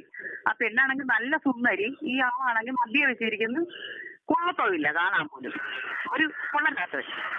അപ്പൊ ഞാനിങ്ങനെ സ്വന്തമായിട്ട് ചിന്തിച്ചോ, ഈ പെണ്ണിനെയാണല്ലോ ഇയാൾ കെട്ടിയതെന്നൊക്കെ മനസ്സിൽ വിചാരിച്ചു. അപ്പൊ ഇയാൾ വന്നോണ്ട് പറഞ്ഞ് അപ്പുറത്തെ സീറ്റിലോട്ട് പറഞ്ഞു, നിങ്ങളൊന്ന് മാറിയിരുന്ന് കൊടുത്തേ ആ പെണ്ണിരിക്കട്ടെന്ന്. അപ്പൊ പറയല്ലേ സാരി ഇരിക്കട്ടെന്ന്. അപ്പൊ ഞങ്ങൾ കേട്ടോണ്ടിരുന്നു. അപ്പുറത്ത് അവര് മാറിക്കൊടുത്ത് സാരി കയറിയിരിക്കുകയും ചെയ്തു. ഭാര്യ ആള് കയറിയിരിക്കുകയും ചെയ്തു. ഇയാൾ വന്നുകൊണ്ട് എന്റെ അടുത്ത് ഇപ്പുറത്തിരുന്നോണ്ട് പറഞ്ഞ് അങ്ങോട്ട് മാറിയിരുന്നേന്ന് പറഞ്ഞപ്പോ എന്റെ അടുത്തിരുന്ന് ചേച്ചി അങ്ങ് മാറിക്കൊടുത്തു. ഇയാൾ കയറി ഇടയ്ക്കിരുന്നപ്പോ എനിക്കാണെങ്കിലോ എന്റെ ഭർത്താവ് അപ്പുറത്തിരിക്കുകയും ചെയ്യുന്നു, അപ്പുറത്തെ സീറ്റിൽ. അവിടെ ഇരുന്നോണ്ട് എന്നെ രൂക്ഷമായിട്ട് നോക്കുന്നത്, എങ്ങനെ കുട്ടിക്ക് എങ്ങനെയോ ഇടയ്ക്ക് കയറ്റി ഇരുത്തിയല്ലോ എന്ന് പറഞ്ഞോണ്ട്. ഞാനിങ്ങനെ ആദ്യം കയറി വിഷമിച്ചിരുന്നപ്പോ അപ്പുറത്തെ ഞാനിങ്ങനെ വിഷമിക്കുന്ന കണ്ടപ്പോ എന്റെ വല്യമ്മ പറഞ്ഞേ അപ്പുറത്തിരുന്നോണ്ട് ഇങ്ങോട്ട് മാറിയിരുന്ന് പറഞ്ഞു. അപ്പൊ ഇങ്ങനെ ഇരുന്നോണ്ട് എന്നെ ഇങ്ങനെ ശല്യം ചെയ്തോണ്ടിരിക്കുക, എന്നെ ആ ചേച്ചിനെ. ഞങ്ങൾക്കങ്ങ് സഹിക്കാൻ വയ്യ. അപ്പൊ ആ വല്യമ്മ കണ്ടോണ്ട് ഭർത്താവിന് ദൂഷമായിട്ട് നോക്കുന്നത് എങ്ങനെയാ പ്രതികരിക്കാത്തോണ്ടായിരിക്കും എന്നെ നോക്കുന്നത്. വേറുള്ളവരാരും ഇല്ല ആണുങ്ങളായിട്ട്, ഈ രണ്ടുപേരേ ഉള്ളു. അപ്പൊ വല്യമ്മ പറഞ്ഞേ, പിന്നെ ഒരു കാര്യം ഇങ്ങോട്ട് എണീറ്റാന്ന് ചോദിച്ചു. എന്നിട്ട് ഈ പെണ്ണെടുത്ത് വെച്ച്, നിന്നെ വരുത്തി നിന്റെ ഭർത്താവിനെ ഇരുത്തോണോടി, അവനെ പിടിച്ച് മാറ്റടി, ആ കൊച്ചുങ്ങളെ ഇട്ടുണ്ട് എന്തോ കാണിക്കുന്നത് എന്ന് പറയപ്പോ ഈ പെണ്ണ് പറയാന്, അയ്യോ എന്റെ ഭർത്താവൊന്നും അല്ല, ഇപ്പൊ എന്റെ കൂടെ കയറി വന്ന ആളാണെന്ന്. അപ്പൊ ഈ അമ്മ പറയാണ്, അയ്യോ ഞാൻ അപ്പഴേ ചിന്തിക്കും, ഞങ്ങളെല്ലാം ചിന്തിക്കും ഇത്ര സുന്ദരിയായ ഒരു പെണ്ണിന് ഈ ഒരു പരങ്ങാണോ ഭർത്താവെന്നും പറഞ്ഞോണ്ട്. അപ്പൊ പറയും, അങ്ങനെ ആദ്യമായിട്ടല്ലേ വന്ന് പറഞ്ഞത് അവളിരുത്തോന്നൊക്കെ. അതെ, ചിലരങ്ങനെയാണ്. ഇവരെങ്ങനെയാണ് കുറെ കാര്യങ്ങളിൽ ഇടപെടുന്നത്, ആധികാരികമായിട്ട് വന്ന് പറഞ്ഞ് കുറച്ച് നമ്മുടെ ഒരു വിശ്വാസ്യതയൊക്കെ നേടിയെടുത്ത് കുറെ സംഭവമൊക്കെ ചെയ്യുന്നതായിരിക്കും. അപ്പൊ എന്റെ ഭർത്താവ് ദേശത്ത് എന്നിട്ടും അമ്മ പറഞ്ഞു, വല്യമ്മ പറഞ്ഞു, എന്റെ മോൻ ഇവിടെ പാലക്കാട് പോലീസ് സ്റ്റേഷൻ ജോലി, വിളിക്കണോളാന്ന് ചോദിച്ചപ്പോ ഇവൻ ഓടി അങ്ങ് ഇറങ്ങി ഓടി. ഓക്കെ, വളരെ സന്തോഷമുണ്ട് ഈ ഒരു ചർച്ചയിൽ ഇങ്ങനെ ഒരു അനുഭവം രേഖപ്പെടുത്തിയതിൽ, ഇങ്ങനെ പറഞ്ഞതിൽ. പലപ്പോഴും ഇങ്ങനെ വിശ്വാസ്യത നേടിയെടുത്ത് നമ്മളെ പറ്റിക്കാനായിട്ട് നമ്മുടെ അടുത്ത് വന്നിരിക്കുന്ന ചില ആൾക്കാരൊക്കെ ഉണ്ടാവും എന്ന് കരുതി എല്ലാവരെയും നമ്മൾ അങ്ങനെ തെറ്റിദ്ധരിക്കണമെന്നല്ല പറഞ്ഞതിൻ്റെ കാരണം. ശ്രദ്ധിക്കേണ്ടവരെ പലപ്പോഴും ശ്രദ്ധിക്കുക തന്നെ വേണം. അല്ലട്ടെ, നമ്മളിന്ന് പറഞ്ഞു വന്നത് സ്ത്രീകൾ പൊതു ഇടങ്ങളിൽ നേരിടേണ്ടി വരുന്ന ശാരീരിക ബുദ്ധിമുട്ടുകളെക്കുറിച്ചാണ്. അതായത് അവരുടെ ശരീരത്തിലേക്ക് അന്യ ആൾക്കാർ ഇഷ്ടമില്ലാതെയുള്ള സ്പർശനങ്ങളും അത്തരത്തിലുള്ള ഞരമ്പ് രോഗത്തെക്കുറിച്ചുമാണ് നമ്മൾ പറഞ്ഞു വന്നത്. ബസ് സ്റ്റാൻഡുകളിൽ, തിയേറ്ററുകളിൽ, അതുപോലെ ട്രെയിൻ യാത്രകൾക്കിടയിൽ, അതുപോലെ തിരക്കുള്ള മറ്റിടങ്ങളിൽ, ക്ഷേത്രോത്സവങ്ങളിൽ, അങ്ങനെയുള്ള എല്ലായിടത്തും സ്ത്രീകൾക്ക് ഇത്തരത്തിലുള്ള പലതരം അനുഭവങ്ങൾ നേരിടേണ്ടി വരുന്നുണ്ട്. അതാണ് ഇന്നിപ്പോൾ നമ്മുടെ പാസഞ്ചേഴ്സ് എല്ലാവരും പറഞ്ഞത്. കൂട്ടത്തിൽ വളരെ വ്യത്യസ്തമായിട്ട് ഒരു പുരുഷനും പറഞ്ഞു അദ്ദേഹത്തിനും നേരിടേണ്ടി വന്ന ഒരനുഭവം. ഇത് സ്ത്രീകൾക്ക് മാത്രമല്ല, പുരുഷന്മാർക്കും ഇങ്ങനെയുള്ള അനുഭവങ്ങൾ ഒരുപാട് നേരിടേണ്ടി വരുന്നുണ്ട്. അപ്പം അതും നമ്മുടെ ചർച്ചയിലേക്ക് കൊണ്ടുവരേണ്ട കാര്യമാണ്. എന്താണ് എത്ര കാലമായിട്ടും അല്ലെങ്കിൽ കാലം ഇത്ര കഴിഞ്ഞിട്ടും ഈ ഒരു സംഭവത്തിന് ഒരു മാറ്റവും ഇല്ലാതെ ഇങ്ങനെ നിർബാധം തുടർന്നു പോകുന്നതിന്റെ കാരണം എന്താണ്? ഇത് രണ്ട് കാര്യങ്ങളാണ്. ഒന്ന്, ആദ്യം നമ്മൾ പറഞ്ഞ ഈ ബസ്സിലും പൊതുവിടങ്ങളിലും അതുപോലുള്ള സ്ഥലങ്ങളിലും ഒക്കെ ഈ എർത്തടുപ്പിച്ച് സന്തോഷിക്കുന്ന ആളുകൾ ഈ സമൂഹത്തിൽ ഉണ്ടാകുന്നത് വേറൊരു കാര്യമാണ്. അതായത് ഇലക്ട്രിസിറ്റി ബോർഡിൻ്റെ കണക്ഷൻ എടുക്കാതെ, വേറെ മാസവരിയൊന്നും അടയ്ക്കാതെ, ഇതുപോലൊരു ചെറിയ എന്താ പറയുക ബൾബോ അല്ലെങ്കിൽ അങ്ങനെ സംഗതി കൊണ്ട് കിടന്ന് എർത്തടുപ്പിച്ച് അതിൽ ആസ്വാദനം കണ്ടെത്തുന്ന കുറേ പേരുണ്ട്. ഇതിനകത്തൊരു പ്രധാന കാര്യം, ഇപ്പം നമ്മൾ ചില കാര്യങ്ങൾ പറയില്ല, ചില അസുഖത്തിന് കസ്തൂരാതി ഗുളികയാണ് കൊടുക്കേണ്ടത്. അതിന് പകരം നമ്മൾ അന്താരാഷ്ട്ര തലത്തിലുള്ള മരുന്ന് കൊടുത്തുകൊണ്ട് കാര്യമില്ല. ഇപ്പം നമ്മളിപ്പോൾ സർക്കാർ നടത്തി എന്താ പറയുന്നത് പൊതുവിടം എൻ്റെയും എന്നും പറഞ്ഞൊരു പരിപാടി നടത്തി. അത് കൊള്ളാം, ഒരു ക്യാമ്പയിൻ എന്നുള്ള നിലയിൽ കൊള്ളാം. പക്ഷേ അതുകൊണ്ട് 8000 പേര് കേരളത്തിൽ പ്ലാൻഡായിട്ട് ഇറങ്ങി നടന്നപ്പോഴത്തേക്ക് പൊതുവിടം സ്ത്രീകൾക്ക് സ്വന്തമായി എന്നൊന്നും പറയുന്നതിൽ അർത്ഥമില്ല. അങ്ങനെ ചെയ്യണമെന്നുണ്ടെങ്കിൽ ഇതുപോലെയുള്ള നേരെ അനുഭവങ്ങൾക്കുള്ള പ്രതിവിധി ഇപ്പം നമ്മളോട് സംസാരിച്ച പലരും പറഞ്ഞതുപോലെ കുട കൊണ്ടും പിന്നുകൊണ്ടും കോമ്പസ് കൊണ്ടും ഒക്കെ ന്യായമായി പ്രതികരിച്ചെങ്കിൽ മാത്രമേ ഇത് അവസാനിക്കുകയുള്ളൂ. ഈ ഒരു സംഗതി നമ്മൾ പറയത്തില്ലേ, പിന്നെ മുട്ടിട്ടു, വിരിഞ്ഞു, കായ്ച്ചു, തളിർത്തു, പൂത്തു എന്നൊക്കെ പറയുന്ന പോലെ ഇത് മുട്ടിടുന്ന വേളയിൽ തന്നെ ആ മുട്ടിൻ്റെ തലപ്പത്തൊരു തട്ട് കൊടുത്താൽ അതുകൊണ്ടങ്ങ് ഇതങ്ങ് അവസാനിക്കുന്നതേ ഉള്ളൂ. പക്ഷേ അതിന് പകരം ഇത് റീഇൻഫോഴ്സ് ചെയ്ത് പിന്നീട് ഒരു ഹാബിറ്റ് പിന്നെ അഡിക്ഷനായി അങ്ങനെയായി തീരുമ്പോഴാണ് ഇത് കൈകാര്യം ചെയ്യാൻ പ്രയാസം വരുന്നത്. അതിനാണ് നമ്മൾ ഈ പറഞ്ഞ ജാക്കി ദ മാഡ് ഹീറോ എന്നും പറഞ്ഞ് നമ്മളൊരു പ്രോഗ്രാം സ്ത്രീകളെ സംബന്ധിച്ച് തുടങ്ങിയത്. ഇപ്പോൾ സ്ത്രീകളുടെ വിഷയങ്ങൾ പരിഗണിക്കുന്നതിന് അല്ലെങ്കിൽ സ്ത്രീകളുടെ പ്രശ്നങ്ങൾ പരിഹരിക്കുന്നതിന് വലിയ ബോധവൽക്കരണമോ ഉപന്യാസം കൊണ്ടൊന്നും അല്ലെങ്കിൽ ചിത്രരചന കൊണ്ടോ അല്ലെങ്കിൽ കേശാലങ്കാര മത്സരം കൊണ്ടോ പാചക മത്സരം കൊണ്ടോ ഒന്നും സാധ്യമാവില്ല. ഇത് നടപ്പിലാക്കണമെങ്കിൽ ഈ നേരെ അനുഭവം ഉണ്ടായ മനുഷ്യർ ആ നേരെ അനുഭവങ്ങളുടെ സമയത്ത് എങ്ങനെ അതിനോട് പ്രതികരിച്ചു, എന്താണ് അതിൻ്റെ പരിമിതി എന്ന് പറയുന്നത്. ഇവിടെ എല്ലാം വ്യക്തമായ ഒരു കാര്യമുണ്ട്. ഒരു പെൺകുട്ടി ഏതെങ്കിലും പൊതുയിടത്തിൽ പീഡിപ്പിക്കപ്പെട്ടാൽ അല്ലെങ്കിൽ ശല്യം ചെയ്യപ്പെട്ടാൽ ഇത് നോക്കിയിരിക്കുന്ന കുറേ നമ്മൾ പറയുന്നില്ല മനുഷ്യരുണ്ട്. അത്തരം ആളുകൾ നമ്മളെന്താ നിങ്ങൾ ഇടപെട്ടതങ്ങ് പറഞ്ഞത്. അപ്പോൾ അങ്ങനെയുള്ള കുറേ മനുഷ്യരുണ്ട്, പ്രതികരിക്കാത്തവർ, ഇതൊക്കെ കണ്ട് അനങ്ങാതിരിക്കുന്നവർ, അല്ലെങ്കിൽ ആരാണോ സമർത്ഥിക്കാൻ കഴിവുള്ളതിനെ അവരോടൊപ്പം കൂടുന്നവർ. മദ്യപിച്ചിട്ടുണ്ടെങ്കിൽ ആ പോട്ടെ ചേച്ചി അത് മദ്യപിച്ചട്ട എന്ന് പറയുന്ന കുറേ ഡിപ്ലോമാറ്റിക് അല്ലെങ്കിൽ സാംസ്കാരിക മദ്യപാനികൾ. ഇങ്ങനെയുള്ള ഒരു സ്ഥലമുണ്ട്. ഇത്തരം സ്ഥലങ്ങളിലാണിത് പൂവിട്ട് വളരുന്നതും ഇത് പൂന്തോട്ടമായി മാറുന്നതും. അതുകൊണ്ട് ഇത് പ്രതികരിക്കാൻ തന്നെ. രണ്ടാമത് നിങ്ങൾ പറഞ്ഞത് ഈ പറഞ്ഞ സ്വവർഗാനുരാഗികളുടെ കാര്യമാണ് പറഞ്ഞത്. അതായത് ആണുങ്ങളും തമ്മിലുള്ള സംഗതി. അതൊരു ഭീകര ശല്യമാണ്. അത് സോഷ്യൽ മീഡിയയിലും എല്ലായിടും ശല്യം. സാധാരണ വിചാരിക്കുന്നത് ഇപ്പം നമ്മൾ ഈ പറഞ്ഞ പോലെ നമ്മളിപ്പോൾ ഏതെങ്കിലും ഒരു വണ്ടി നിർത്തി ഒരാളിനെ കണ്ട് കൈ കാണിക്കുന്നുണ്ട്, ആ സമയത്ത് വണ്ടി കയറ്റിപ്പോയാൽ പിന്നെ അടുത്ത ചോദ്യം ചേട്ടൻ എവിടെയാ പോകുന്നേ? ഞാനത് മാത്രമല്ല, ഞാൻ ഈ കുറേ കാലം HIV AIDS പിന്നെ ആ പ്രോജക്റ്റിൽ വർക്ക് ചെയ്തിരുന്നതുകൊണ്ട് എനിക്ക് ഇവരെ കാണുമ്പോഴേ തിരിച്ചറിയാൻ പറ്റും. ഇപ്പം എവിടെയെങ്കിലും കടയിൽ നിന്ന് ജ്യൂസ് കുടിക്കുമ്പോഴോ വെള്ളം കുടിക്കുമ്പോഴോ ഒക്കെ ഇവരെ കണ്ട ഉടനെ മനസ്സിലാവും. കാരണം ഈ ജ്യൂസ് കുടിക്കുന്നെങ്കിൽ പറഞ്ഞിട്ടാ അത്തരം പ്രതികരണങ്ങളിലൊക്കെ നമുക്ക് കാണാൻ പറ്റും. അപ്പോൾ അതുപോലെയുള്ള ആളുകളെ കൊണ്ട് പൊറുതിമുട്ടുന്ന ആണുങ്ങളും ഉണ്ട്. എനിക്ക് തോന്നുന്നത് ഇത്തരം അനുഭവങ്ങൾ സമൂഹത്തിൽ പങ്കുവെച്ചെങ്കിലേ ഇത് തിരിച്ചറിയാനാവും, ഇതിനെ പ്രതിരോധിക്കാനാവും. തീർച്ചയായിട്ടും അങ്ങനെ തന്നെയാണ്. ഇങ്ങനെയുള്ള ഓരോ അനുഭവങ്ങൾ നമ്മൾ പറയുന്നതിലൂടെ മറ്റുള്ളവർക്ക് ഇത്തരത്തിലുള്ള അനുഭവങ്ങൾ വരുമ്പോൾ അതിനെ എങ്ങനെ പ്രതിരോധിക്കാൻ സാധിക്കുമെന്നതിനെക്കുറിച്ചൊരു ധൈര്യം ലഭിക്കുന്നതായിരിക്കും. അതുകൊണ്ടാണ് സ്വന്തം അനുഭവത്തിൽ അല്ലെങ്കിൽ മറ്റുള്ളവരുടെ അനുഭവത്തിലൂടെ കേട്ടറിഞ്ഞ കാര്യങ്ങളൊക്കെ പറയാൻ വേണ്ടിയിട്ട് നമ്മളിങ്ങനെ ഒരു പ്രോഗ്രാം സംഘടിപ്പിച്ചിരിക്കുന്നത്. ജാക്കി ദ ബാഡ് ഹീറോ എന്ന് പറഞ്ഞ പരിപാടി ശരിക്കും ഒരു തമാശ പരിപാടിയല്ല. അതിന് ഒരു ട്രോൾ ഉൾപ്പെടെ അത് ആസ്വദിക്കാനും അതുപോലെ തന്നെ പ്രതികരിക്കാനും വേണ്ടിയിട്ടുള്ളൊരു പരിപാടിയാണെന്ന തിരിച്ചറിവോടുകൂടിയാണ് നമ്മൾ സൃഷ്ടിച്ചിരിക്കുന്നത്. അപ്പോൾ ഇങ്ങനെയുള്ള അനുഭവങ്ങൾ നിങ്ങൾക്ക് എപ്പോഴെങ്കിലുമൊക്കെ നേരിട്ടിട്ടുണ്ടെങ്കിൽ അത് തീർച്ചയായിട്ടും 9547000912 എന്ന നമ്മുടെ റേഡിയോയുടെ നമ്പറിൽ വിളിച്ചു പറഞ്ഞാൽ അത് തീർച്ചയായിട്ടും നമ്മുടെ ജാക്കി ദ ബാഡ് ഹീറോ എന്ന് പറഞ്ഞ പ്രോഗ്രാമിലൂടെ പ്രക്ഷേപണം ചെയ്യപ്പെടും. അത് ഒരുപാട് പേര് കേൾക്കും. ഇനി ഒരു പക്ഷേ നിങ്ങൾ ബസ്സിൽ അങ്ങനെ നിൽക്കുന്ന സമയത്ത് ആ ബസ്സിൽ ആ റേഡിയോ ഉണ്ടെങ്കിൽ അല്ലെങ്കിൽ ആ പൊതുസ്ഥലത്ത് ആ റേഡിയോ ഉണ്ടെങ്കിൽ ആ പരിപാടി നടന്നുകൊണ്ടിരിക്കുകയാണെങ്കിൽ അങ്ങനെ നിങ്ങളെ ഒരു മാനസികാവസ്ഥയോടെ സ്പർശിക്കാനെത്തുന്ന ഒരാൾ ഇത് കേൾക്കുകയും തീർച്ചയായിട്ടും അവൻ സ്വയം പിന്മാറുകയും ചെയ്യും. ആ ഒരു ലക്ഷ്യവും കൂടി ഞങ്ങൾക്കുണ്ട്. അതാണ് ഞങ്ങൾ ആ പ്രോഗ്രാമിന് വേണ്ടി ഇറങ്ങിത്തിരിച്ചതിൻ്റെ കാരണം. എല്ലാവരും നിങ്ങളുടെ അനുഭവങ്ങൾ ഇതുപോലെയുള്ള അനുഭവങ്ങളുണ്ടെങ്കിൽ തീർച്ചയായിട്ടും സ്ത്രീ പുരുഷ ഭേദമന്യേ ആർക്കും അത് വിളിച്ചറിയിക്കാം. വിളിക്കേണ്ട നമ്പർ ഞാൻ ഒരിക്കൽ കൂടി പറയാം: 9544700912. അപ്പോൾ എല്ലാവർക്കും ഒരു നല്ല ദിവസം ആശംസിച്ചുകൊണ്ട് ഇന്നത്തെ ഓണാട്ടുകര പാസഞ്ചർ ഇവിടെ നിർത്തുന്നു. നന്ദി, നമസ്കാരം.